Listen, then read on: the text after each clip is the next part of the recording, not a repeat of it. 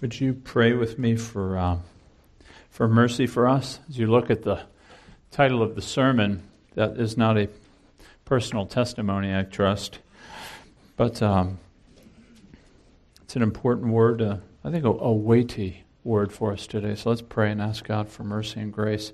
Lord, thank you for your word, that while we sitting here are like the grass, we will fade away. Your word will abide forever.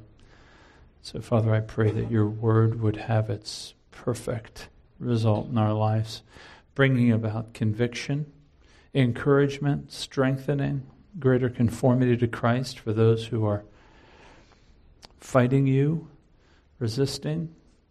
Father, I pray that you would gently lead them to see your glory and your greatness. And for those of us who are clinging to things that are destroying us and our faith, Father, I pray that you would give us grace to believe that you're greater than that which we love, the things of this world.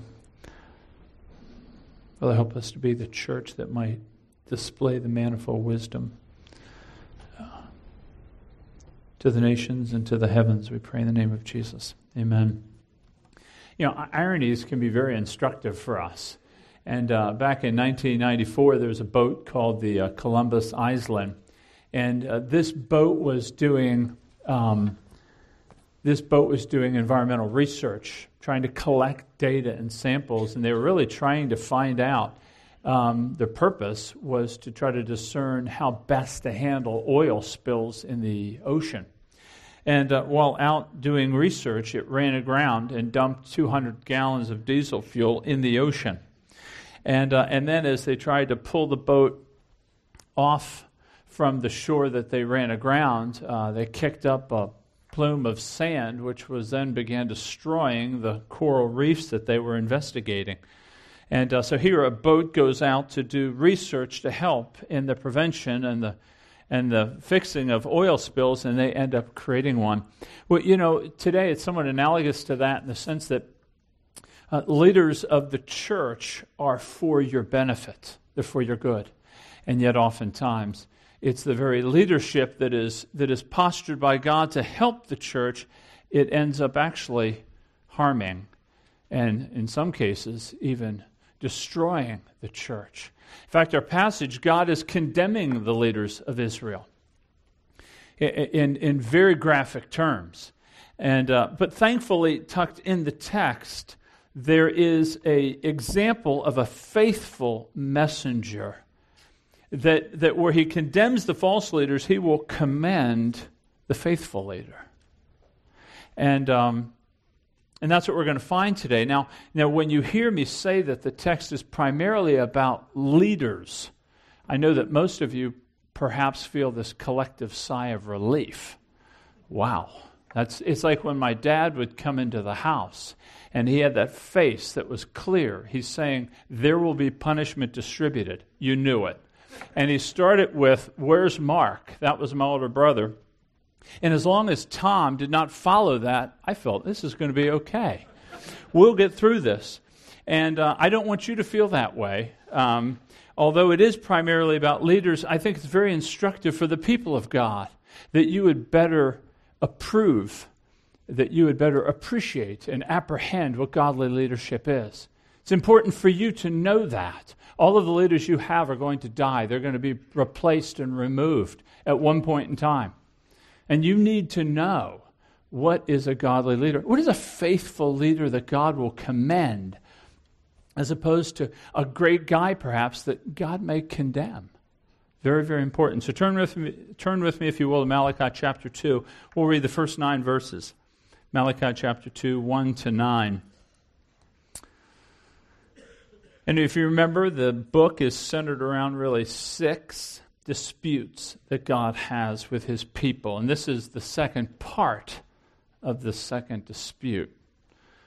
So he says, and now, O priests, this command is for you. If you will not listen, if you will not take it to heart to give honor to my name, says the Lord of hosts, then I will send the curse upon you, and I will curse your blessings. Indeed, I have already cursed them, because you do not lay it to heart. Behold, I will rebuke your offspring and spread dung on your faces, the dung of your offerings, and you shall be taken away with it. So shall you know that I have sent this command to you, that my covenant with Levi may stand, says the Lord of hosts. My covenant with him was one of life and peace, and I gave them to him. It was a covenant of fear, and he feared me. He stood in awe of my name. True instruction was in his mouth, and no wrong was found on his lips. He walked with me in peace and uprightness, and he turned many from iniquity. For the lips of a priest should guard knowledge, and people should seek instruction from his mouth, for he is the messenger of the Lord of hosts. But you have turned aside from the way. You have caused many to stumble by your instruction. You have corrupted the covenant of Levi, says the Lord of hosts. And so I make you despised and abased before all the people, inasmuch as you do not keep my ways, but show partiality in your instruction. So the first thing we're going to see is these miserable messengers, these failed leaders. They failed God. This leadership failed God. And they failed him on a number of different issues. Number one, they failed him in not bringing honor to his name, not bringing honor to God in worship. You see it kind of zero in. God's zeroing in on the leaders here by saying, and now, O priests, this command is for you. See, the priests of Israel were a gift of God to steward worship. And what they were to do is they were to lead the people to God through sacrifice and through intercession of prayer and through instruction of the word. They were to lead the people to help see the greatness of God, and they failed at this. The covenant was that they would mediate God to the people and bring the people to God. And they didn't do this. And so God warns them. He says here, and the implication is that he had been warning them in Jeremiah and in Hosea. Throughout the prophets, he says, if you will not listen, if you will not take it to heart to give honor to my name, then I'll send the curse upon you. In other words, covenants have stipulations. If you meet the stipulations, there are blessings. If you ignore the stipulations, there are curses. And the implication is that they had ignored them because it says, indeed, I've already cursed you because you did not lay it to heart. The very hearts of the leaders weren't looking to honor God. Now, what does it mean to not honor the name? Well, remember what the name is. The name is just an expression for the comprehensive nature of God. So when we think about the Lord of hosts, I explained how that is. He's the Lord of all the heavenly armies. He's the Lord of all the heavenly bodies. It's kind of a picture of God where he is high and lifted up and exalted. All of creation does his bidding. And these priests had not given honor to his name. To give honor is to ascribe worth, to see the unfathomable value of God, that they had treated him. You know, the word glory, actually, the Hebrew word just means heavy. So when we think about the glory of God, we're thinking about God being heavy laden with perfections. It's like, I've explained before, it's like that fruit tree just hanging over with fruit. God's heavy laden with perfection. And they didn't see God that way. They didn't treat God as heavy, but they treated him as light. They were lighthearted with God. They were kind of ignorant. They were even irreverent with God. In other words, the way they were behaving, the offerings, as we saw 2 weeks ago, the blemished sacrifices and despising the table, what's that say about the worth of God? If that's the kind of gift you bring, what's it say about God? So let's say Carol and I just celebrated 25 years. Let's say that I had come home with a special new Hoover vacuum cleaner. It would have said very little for the worth that she has. All these years, faithfulness, love, just sharing life together. What does it say about her value to me when I represent it with that kind of gift? Or if 9/11, these 10-year anniversary just last month, if you were to do something totally casual, irreverent, lighthearted, it would dishonor the memory of those that many valued that died in that tragedy. I mean, the way we dress, the way we act, we're always putting value on things. How do we value God? These priests were not valuing God. What does it say about the God of the universe when I'm going to say, well, I'm going to give him this unblemished lamb, if you remember in chapter 1, verse 14, and then he says, no, I'm going to switch and give him a blemished lamb. Or give him roadkill. In fact, it said that God chided the people because they gave animals that were taken by violence. In other words, it just came along a dead animal and said, okay, this will suffice to offer to God. They didn't honor God at all. But not only did they not honor God in worship, they didn't honor God with their life. You notice in verse 8, he begins to explain a little more detail of how these priests were so miserable. And he says here that you've turned aside from the way. In other words, God laid out the covenant for them. These priests were to walk in a manner worthy of God. They were to walk according to the commands. He says that you've turned your own way. You've done your own thing. You've despised the word of God. You're doing what you want in disregard to me. You've corrupted the sacrifice. He says you've corrupted the covenant. They were marrying foreign women. They were despising God in worship. By their very lives, they were not honoring God. Do you know that about your life? Do you know that the way you live, you're either honoring or dishonoring the one who gives you breath? They were dishonoring him. By the choices you make, by the marriages you lead, by the way you do your job, you're honoring God, you're dishonoring God. One or the other. And they were dishonoring him, but they also were dishonoring him with their instruction. The priests were called to instruct the people. The people needed the instruction of the priests. And it says that they taught with partiality. It could mean a couple things, really. It could mean that they were favorable to the rich and the powerful, and they ignored the low and the uneducated. It could mean that. It could also mean that they were partial in terms of what they taught, what they wanted to demand of people. Maybe they softened the commands of God. Maybe they majored in minors and minored on majors. Maybe they only taught those things that benefited them. Either way, here's what we have. We have these miserable messengers, these failed leaders. They didn't honor God in the worship. They didn't honor God in their lives. And they didn't honor God in their instruction. And here's what God says. You're judged. God's going to bring judgment to them. He says, I rebuke you and your offerings. In other words, these were the Levitical priests.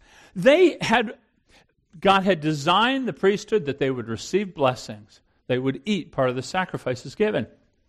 They would also be the ones to give the blessing of God. And he says, I'm going to turn your blessings into wrath.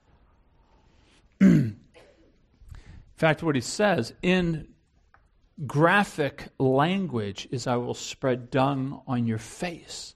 Dung, that word, is actually refers to the intestines and the contents of them. It was disgusting. It was unclean. That those parts of the animal in a sacrifice were taken outside the camp. They were not to be in the camp because God so disliked them. And he says, I'm going to take that and spread it on your face. I will humiliate you in how you have humiliated me. And I will remove you. I mean, that is significant language. For God to say, I'll spread dung on your face. We've got to wake ourselves up to this. I mean, I kept reading that and said, what does that mean? It means that he's going to make them unclean. They're unfit to lead. They will be removed. I mean, that is graphic. Perhaps some of you think, well, that's way over the top. He had warned him and warned him and warned him and finally said, that's it. Do you think it's over the top? Do you think that God should be so graphic and so harsh with failed leadership? Yeah, I do want you to consider the role of these priests. These priests were supposed to hold up the fame of God and his glory. They were supposed to lead a people to see that fame and the glory and to show how great God is. Well, God won't have his name trashed. God will not remain defamed. God will defend his name, and incidentally, he'll protect his people from failed leadership. You know, the two go together, God's glory being pronounced properly and the people's joy and satisfaction in God. They do go together. I want you to understand the absolute eternal danger of failed leadership. Miserable messengers that don't just live improperly, but particularly instruct improperly. You know, we've all been exposed to the leaders who have fallen sexually or financially, and that does great harm on the church. But when failed leadership misses the mark in instruction, that sows the seeds of destruction for generations, not just one. You know, can you imagine I hear a general is given responsibility for 5,000 men and he's incompetent. There's tremendous danger with incompetent leadership. So God judges them. Now, I know some of you here have experienced this. You have seen leaders that have failed. They've failed at leading in worship. I know some of you have seen moral failures. You have seen financial failures. Some of you have seen failures in terms of instruction. I know a number of people have come up to me within just the last 6 months and said, we've never heard some of these things. In fact, there was even a tinge of sorrow and sadness, even resentment that, why didn't I hear this before? And I don't even know what the topics were on, but something that had been preached. And I would simply say this, that especially for those who are non-Christian, who have often looked at failed leadership as a reason for being non-Christian, I would just simply say this to you, that God hates failed leadership. God will judge failed leadership. And I would ask you to not deny considering the glory of God because of failed and foolish leadership. We see this turn, so we're left with this text. You read it with me. You heard me address it. I don't think I've taken it out of context. He is condemning failed leadership. So what do we do as a New Testament church here? For those of you who are Christian here, how do we read something like this? We don't have priests in the New Testament, right? The New Testament does not promote the priesthood of Levi. Why? Where are the priests in the New Testament? Well, there are none. Well, actually, there is. There's one. There's Jesus Christ, kind of as the high priest, right? So in other words, if you remember in Matthew 21, Jesus, coming to the end of his ministry, is being rejected. He just cleanses the temple, the failed leadership again, because the temple, which was a place of prayer, had been turned into a marketplace. And Jesus then curses a fig tree. Fig tree is always a stock symbol for Israel, often Israel's leadership. And so after coming through the temple, he realizes this is what Israel's leadership has produced. And then he comes right out, the next paragraph, and he curses the fig tree. It withers and dies. It's a sign of judgment on the priesthood. There will be no more priesthood. Why? Because Christ is the high priest. That Christ now is going to do for the people of God what the priest never did. He would be a perfect sacrifice. He would be a perfect intercessor. He would be a perfect teacher of the law. In fact, in Hebrews, it gives a wonderful word to it. It says, but when Christ appeared as high priest of the good things that have come, he entered once for all into the holy places, not by means of the blood of goats and calves, but by means of his own blood, thus securing an eternal redemption. So where the priests had to offer sacrifices year after year after year, the gospel is about Christ offering himself as the perfect sacrifice. Thereby there is no more priesthood. Now there is no one needed. There's one God and there's one mediator between God and man, and that is the man Christ Jesus. So now for the New Testament Christian, we don't look for a priesthood. We look to Christ. And Christ is the one that leads us to the Father. That we can enjoy God, we can fellowship with God, we can receive the forgiveness of God, we can enjoy adoption into God's family, all through faith in Christ. That now Christ is our high priest. Therefore, there is no need for a priesthood. In fact, if you were to just go to the next chapter, in Hebrews chapter 10, verse 19, he says, brothers, we have confidence to enter the holy place by the blood of Jesus, by a new and living way that has been opened for us through the curtain, that is, his flesh. You can put cross there. And since we have great high priest over the house of God, let us draw near with true heart and full assurance of faith, and with our hearts sprinkled clean from an evil conscience and our bodies washed with pure water. Do you know the hope that this affords us? That no more do we need priests because we have a perfect high priest in Christ, that we can draw near, that we can fellowship with God, that you don't have to carry around the debt of your sin anymore because you have been washed clean through faith in what Christ has done, offering himself. That's the gospel. Christ offering himself for us. The priests were just a picture pointing. They were just a shadow of the reality that was to come. It's very, very hopeful. So you say, okay, great, we have no priest. I know many of you are thinking, well, hold it now. What about in 2 Peter or 1 Peter chapter 2? Aren't we a priesthood? Well, yes, we are. In fact, the Scripture says we're a priesthood. But we're not a priesthood in the way that this Levitical priesthood. Jesus is the culmination of that. And now with Jesus as a high priest, we can now serve our God. But making us priests doesn't deny the reality that in the New Testament there are still leaders. Right, in Ephesians chapter 4, when Jesus ascended to heaven, he gave gifts to the church, gifts of pastors and teachers, elders who are to labor at preaching and teaching. So Jesus Christ in his church has still established a leadership. And that's why Malachi 2 is still relevant for us. Because in Malachi 2, particularly in 5 through 7, God's going to hold up this faithful minister. And he's going to say, this is godly leadership. So look with me, if you will, because these priests that now kind of culminate in Christ, who's the high priest, and now the leaders, us as leaders, we won't be sacrificing for you because Christ has been sacrificed, but we are to continue instructing you. Look with me in verse 5. He says, my covenant with him, that is Levi, was one of life and peace, and I gave them to him. It was a covenant of fear, and he feared me. He stood in awe of my name. True instruction was in his mouth, and no wrong was found on his lips. He walked with me in peace and uprightness, and he turned many from iniquity. For the lips of a priest should guard knowledge, and the people should seek instruction from his mouth. For he is the messenger of the Lord of hosts. Now listen, there's just a few things that I want to highlight about. So we've talked about miserable messengers. You know, they didn't honor God in worship, they did not honor God in their life, and they did not honor God in their instruction. Okay, so let's look at some faithful messengers. A faithful messenger. First would be one who stands in fear of God. Clearly you saw that here, where it's a covenant of fear. Here, Levi has been held up as an example. He enjoyed this covenant that produced life and peace as he walked in fear. In fact, God calls it a covenant of fear. He stood in awe of my name. Folks, the first quality of any godly minister is one that fears. And what I mean by fear is not devoid of love. Fear is a recognition of the stature and the grandeur of God.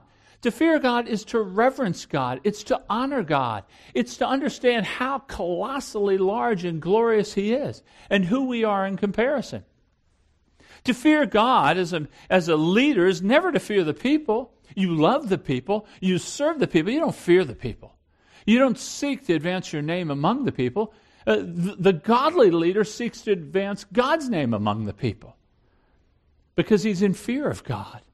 He understands. It's like that Isaiah. When Isaiah sees the holiness of God and he sees the angels kind of in this back and forth rhythm of saying, holy, holy, holy. What does Isaiah say? Great to finally see you. No, it says, woe is me. I'm a man of unclean lips. It's a man who fears his destruction because the holiness of God is so great. That's the man you want to lead you. A man who truly fears God. Now, as New Testament Christians, we fear God, we fear Christ. You know, when you think of the gospel, God pouring out wrath upon the Son, that is a fear-producing event, that God would judge sin so mightily. We overlook sin. We categorize it. We have some pet sins that we can deal with. Some sins are big, some sins are small, but in the end they're all going to be okay. But look for a moment at how God judges sin on the cross. It's significant. We should actually also be in fear of his mercy. Have you ever seen mercy exhibited by God giving the Son to bear our sins? I mean, have you ever sacrificed yourself in any way that could even bring you to a point of understanding that in greater measure? That mercy given like that is actually, it's fearful to me. You know, we have a culture that we love humor. I like humor. I like to laugh. But we've elevated humor to being essential for a leader. You know, I was reading an editorial in CT, and they referenced Flannery O'Connor. She was a Southern novelist here in the mid-20th century.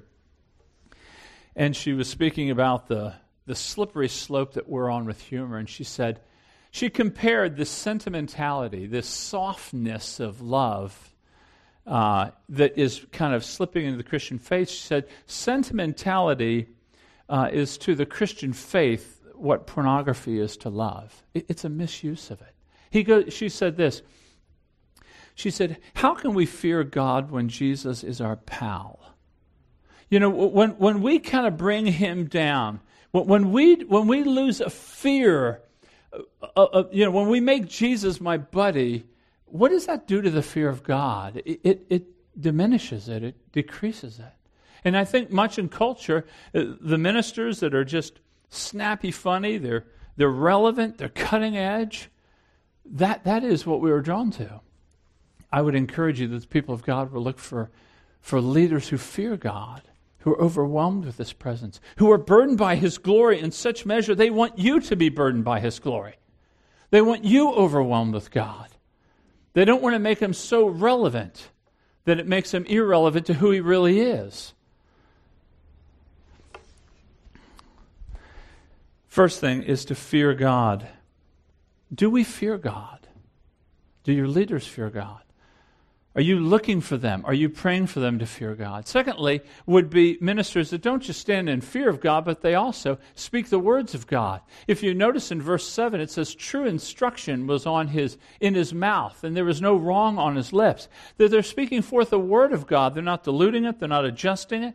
That the preacher, that the elders aren't managing it, subtracting it. The godly messenger knows that's what he is, just a messenger. He's just bringing a message that has been given to him by God.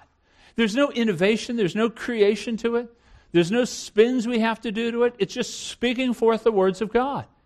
Desiring for you to be instructed in the things of God that your affections might grow for God. That's a godly leader. A godly leader feels confident that God's word is able to carry its own weight. You know, Jerome, church father of the 4th century, when asked about trying to defend the Word of God, he said, defend the Word of God? He said, I'd rather defend a lion. The Word of God's okay on its own. And you need leaders that trust in the power of God's Word to do the work in the heart. You don't need me persuading you and manipulating you and trying to bring in tear-producing stories. The Word of God just goes out and will do the work that God wants it to do. It's His Word. Won't return empty. Won't return void. Loved what Andrew Bonar had written in the mid-19th century about the type of minister that would often see God use to awaken people. Here's what he writes. He says, they felt their infinite responsibility as stewards of the mysteries of God and shepherds appointed by the chief shepherd to gather in and watch over souls. They lived and labored and preached like men on whose lips the immortality of thousands hung. Everything they did and spoke bore the stamp of earnestness and proclaimed to all with whom they came into contact that the matters about which they had been sent were of infinite moment. Their preaching seems to have been of the most masculine and fearless kind, falling on the audience with tremendous power. It was not vehement, it was not fierce, it was not noisy, it was far too solemn to such. It was massive, it was weighty, cutting, piercing, sharper than any two-edged sword. I mean, that's the leader you want. One that is trusting in the Word of God like that is preaching the Word of God. That's why we try to exposit Scripture here. What I mean by expositional preaching is simply this, that the meaning in the text is the meaning of the sermon. You don't always see that. That there may be points to sermon and various scriptures are used to advance that point. But the meaning of the text is the meaning of the sermon. That's why we do involve doctrinal preaching here. And many people will look at doctrinal preaching and they say, that divides. You know, they say, just give me Jesus. And I say, well, what Jesus do you want? I mean, the Jesus in Scripture preached doctrine. Complex, perplexing, very uncomfortable doctrine that we do not want to avoid here. You say, yeah, but you know, you get into doctrine and you're irrelevant and people come in, the seeker, they don't know what you're talking about, they feel like they're out of place. Well, in a way, of course they do. Yeah, I love what William Willimont said. He used to be the dean of the Duke Chapel. He kind of went through, if anybody is a Methodist minister actually, but he kind of went through a metamorphosis of faith. He used to be all for taking the gospel and applying it and trying to relate it to culture. Here's what he writes a few years back. He says, at one time I would have agreed this was the primary purpose of preaching, to relate the gospel to contemporary culture. He says, but now I believe it's a weakness, that seeker-sensitive model. He says, our time as preachers is better spent enculturating modern late-century Americans into the culture called church. When I walk into a class on introductory physics, I don't expect to understand immediately most of the vocabulary, terminology, and concepts. He goes, this is why the concept of user-friendly churches often leads to churches getting used. There's no way I can crank the gospel down to the level where any American can walk in off the street and know what it's all about in 15 minutes. One can't do that with baseball. The other day, someone emerged from Duke Chapel after my sermon and said, I've never heard anything like that. Where on earth did you get it? He said, where on earth would you have heard that before? After all, pagan, uninformed, university environment, where would you hear this? In the philosophy department, watching Mr. Rogers' Neighborhood? No, to hear this, you've got to get dressed and come down here on Sunday morning. He says it's a strange assumption for Americans to feel that they already, this is very important, it is a strange assumption for Americans to feel they already have the equipment necessary to comprehend the gospel without any modification of lifestyle, without any struggle, in short, without being born again. The point is not to speak to the culture. The point is to change it. And God's appointed means of producing change is called the church. And God's typical way of producing the church is called preaching. So that's what we want to have in a godly minister. Trusting in the Word of God as it's exposited, as doctrine is drawn out. Of course people are going to walk in here and say, I didn't fully understand what the preacher was talking about. It's no problem, explain it to them. Make the connections, help them connect it. But we're talking about things of God. The people are drinking deeply 24/7 out of the world. They're not going to get this stuff. But that doesn't mean we don't preach it. Remember, the call of the pastor and the teacher is to equip the body to do the work of ministry. This is primarily a feeding time for you. But not only do you want your leaders in fear of God, not only do you want them speaking the words of God, you want them living a life for the glory of God. Now these ministers, when God holds up Levi as an example, he says, he walked with me in peace and uprightness. I mean, that is a beautiful expression of godliness. He walked with me. You know, when you walk with somebody, you begin, when you walk with them long enough, you begin to pick up their characteristics. You sound like them. You use their expressions. You have the same facial expressions. You begin to adopt what they're like. And you can tell when a person has walked with God. A good godly leader, a faith-filled leader, is inspecting his life. He's bringing it to the Word of God. A godly leader is not a perfect leader. But he's a leader that when sin is identified, that he's repenting, he's confessing. This is why I regularly ask the kids, what inconsistencies do you see in me? I mean, do you see me different in the pulpit than in the home, in the way I treat your mother? And if you do, you're doing me no favor by being silent. That we want to live godly lives, not perfect lives, but lives that are marked by the Spirit of God, applying the Word to our souls, repenting of our sins. I think about Robert Murray McCheyne, who's a great Scottish pastor, 19th century. He says, my people's greatest need is my personal holiness. That's true. Matthew Henry, century before, writes, nothing profanes the name of God more than the misconduct of those whose business it is to honor it. There's a call. The godly minister has got to live a godly life. And you need to be aware of that. Leaders need to be pursuing it. Confessing sin, repenting, not trying to put on airs, not trying to show that we've got it all together when we're crumbling right behind the curtain. That's a godly minister. That's what you're looking for. That's what you're praying for. We are not perfect men, for sure. But maturity is marked by knowing where the imperfections are, confessing, seeking God for grace, exercising faith to believe that He'll lead us to greater godliness. And then the fourth, the last feature of a godly minister in the text is that they see the fruit of God. So they stand in fear of God. And if you stand in fear of God, you're going to treat His Word with respect. And in fact, in Isaiah 66, God says, this is the one I look to, the one who's humble and contrite and the one who trembles at my word.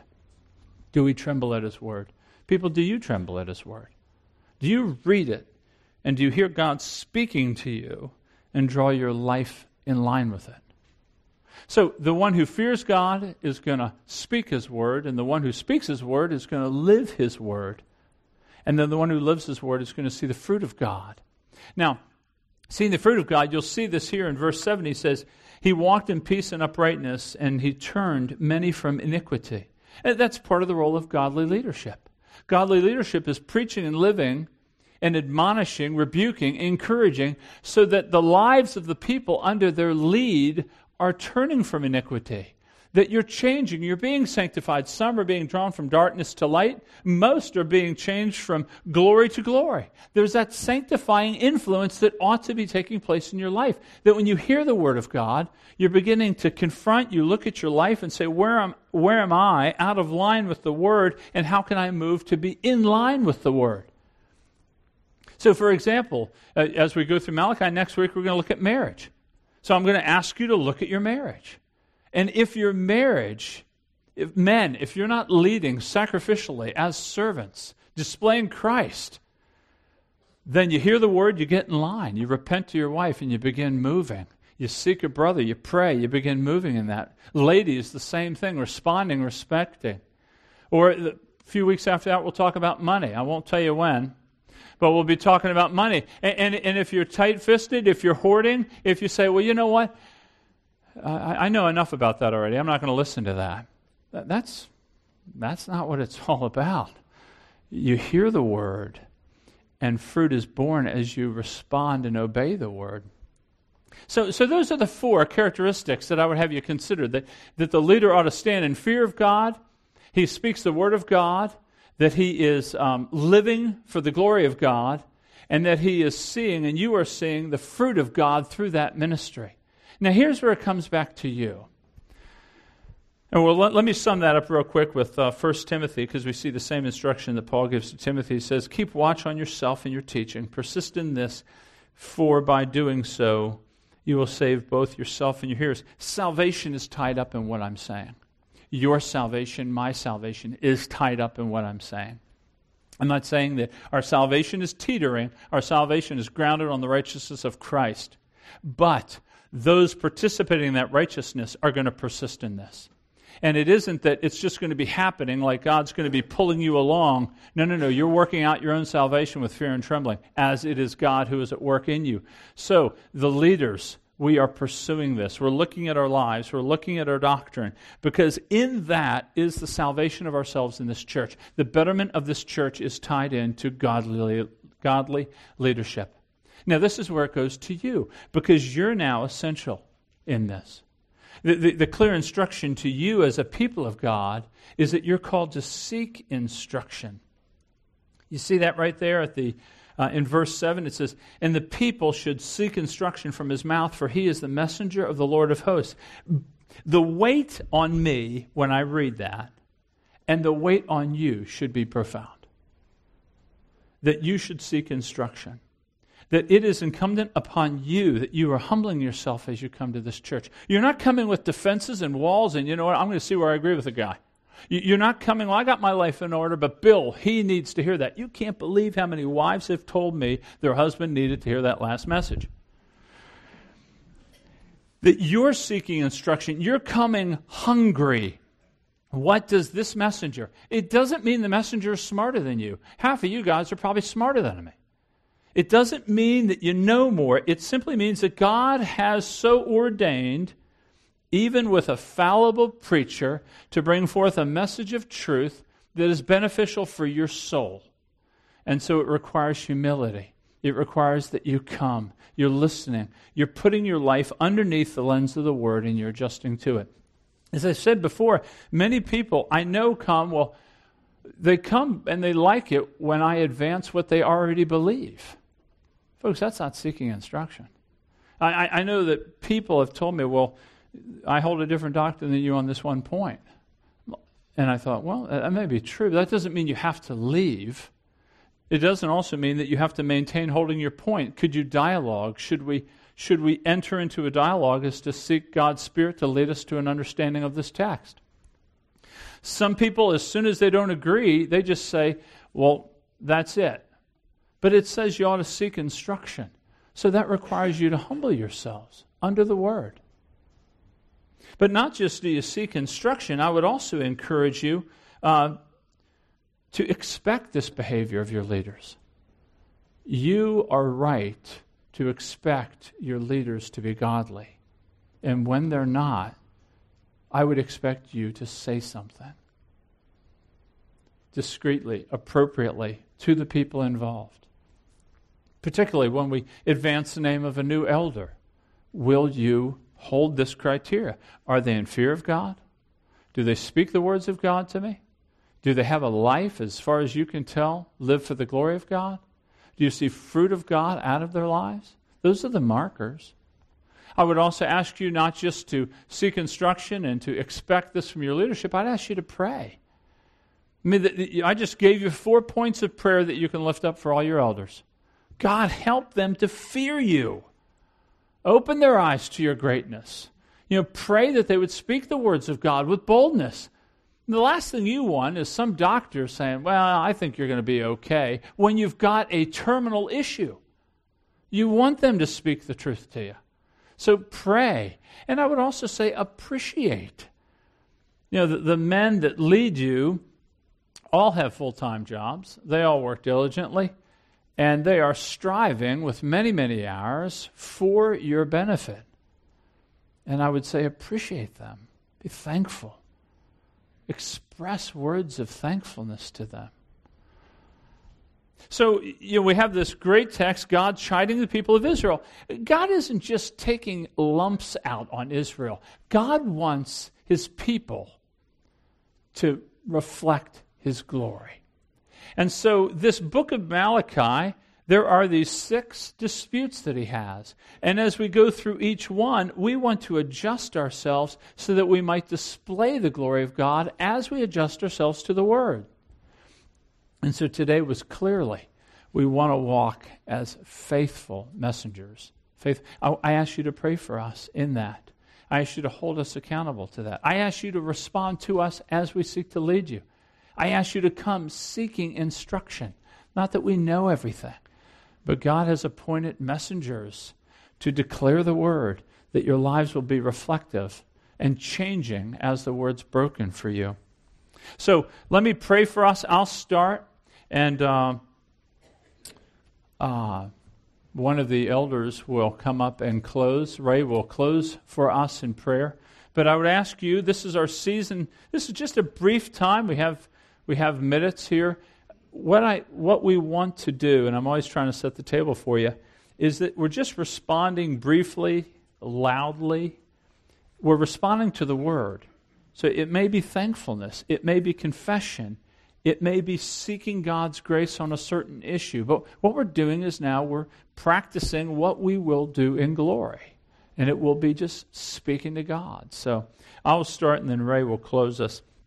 Father, thank you for your Word. Thank you for the grace that you have given to us in Christ. Thank you that He is our high priest, and we can come right now with boldness through the curtain that is His flesh, having our hearts sprinkled clean from a guilty conscience. Father, we need that. Father, thank you for this Word. I thank you for the elders that you have raised up in this church. Father, I thank you that while they're not perfect, they do seek your face for these people. Father, would you develop us into greater leaders, better leaders, more holy leaders, that we might lead your people in greater ways, that the people of God that you have given to us here, that they would rejoice over the leaders that you appointed for them. Thank you, Father.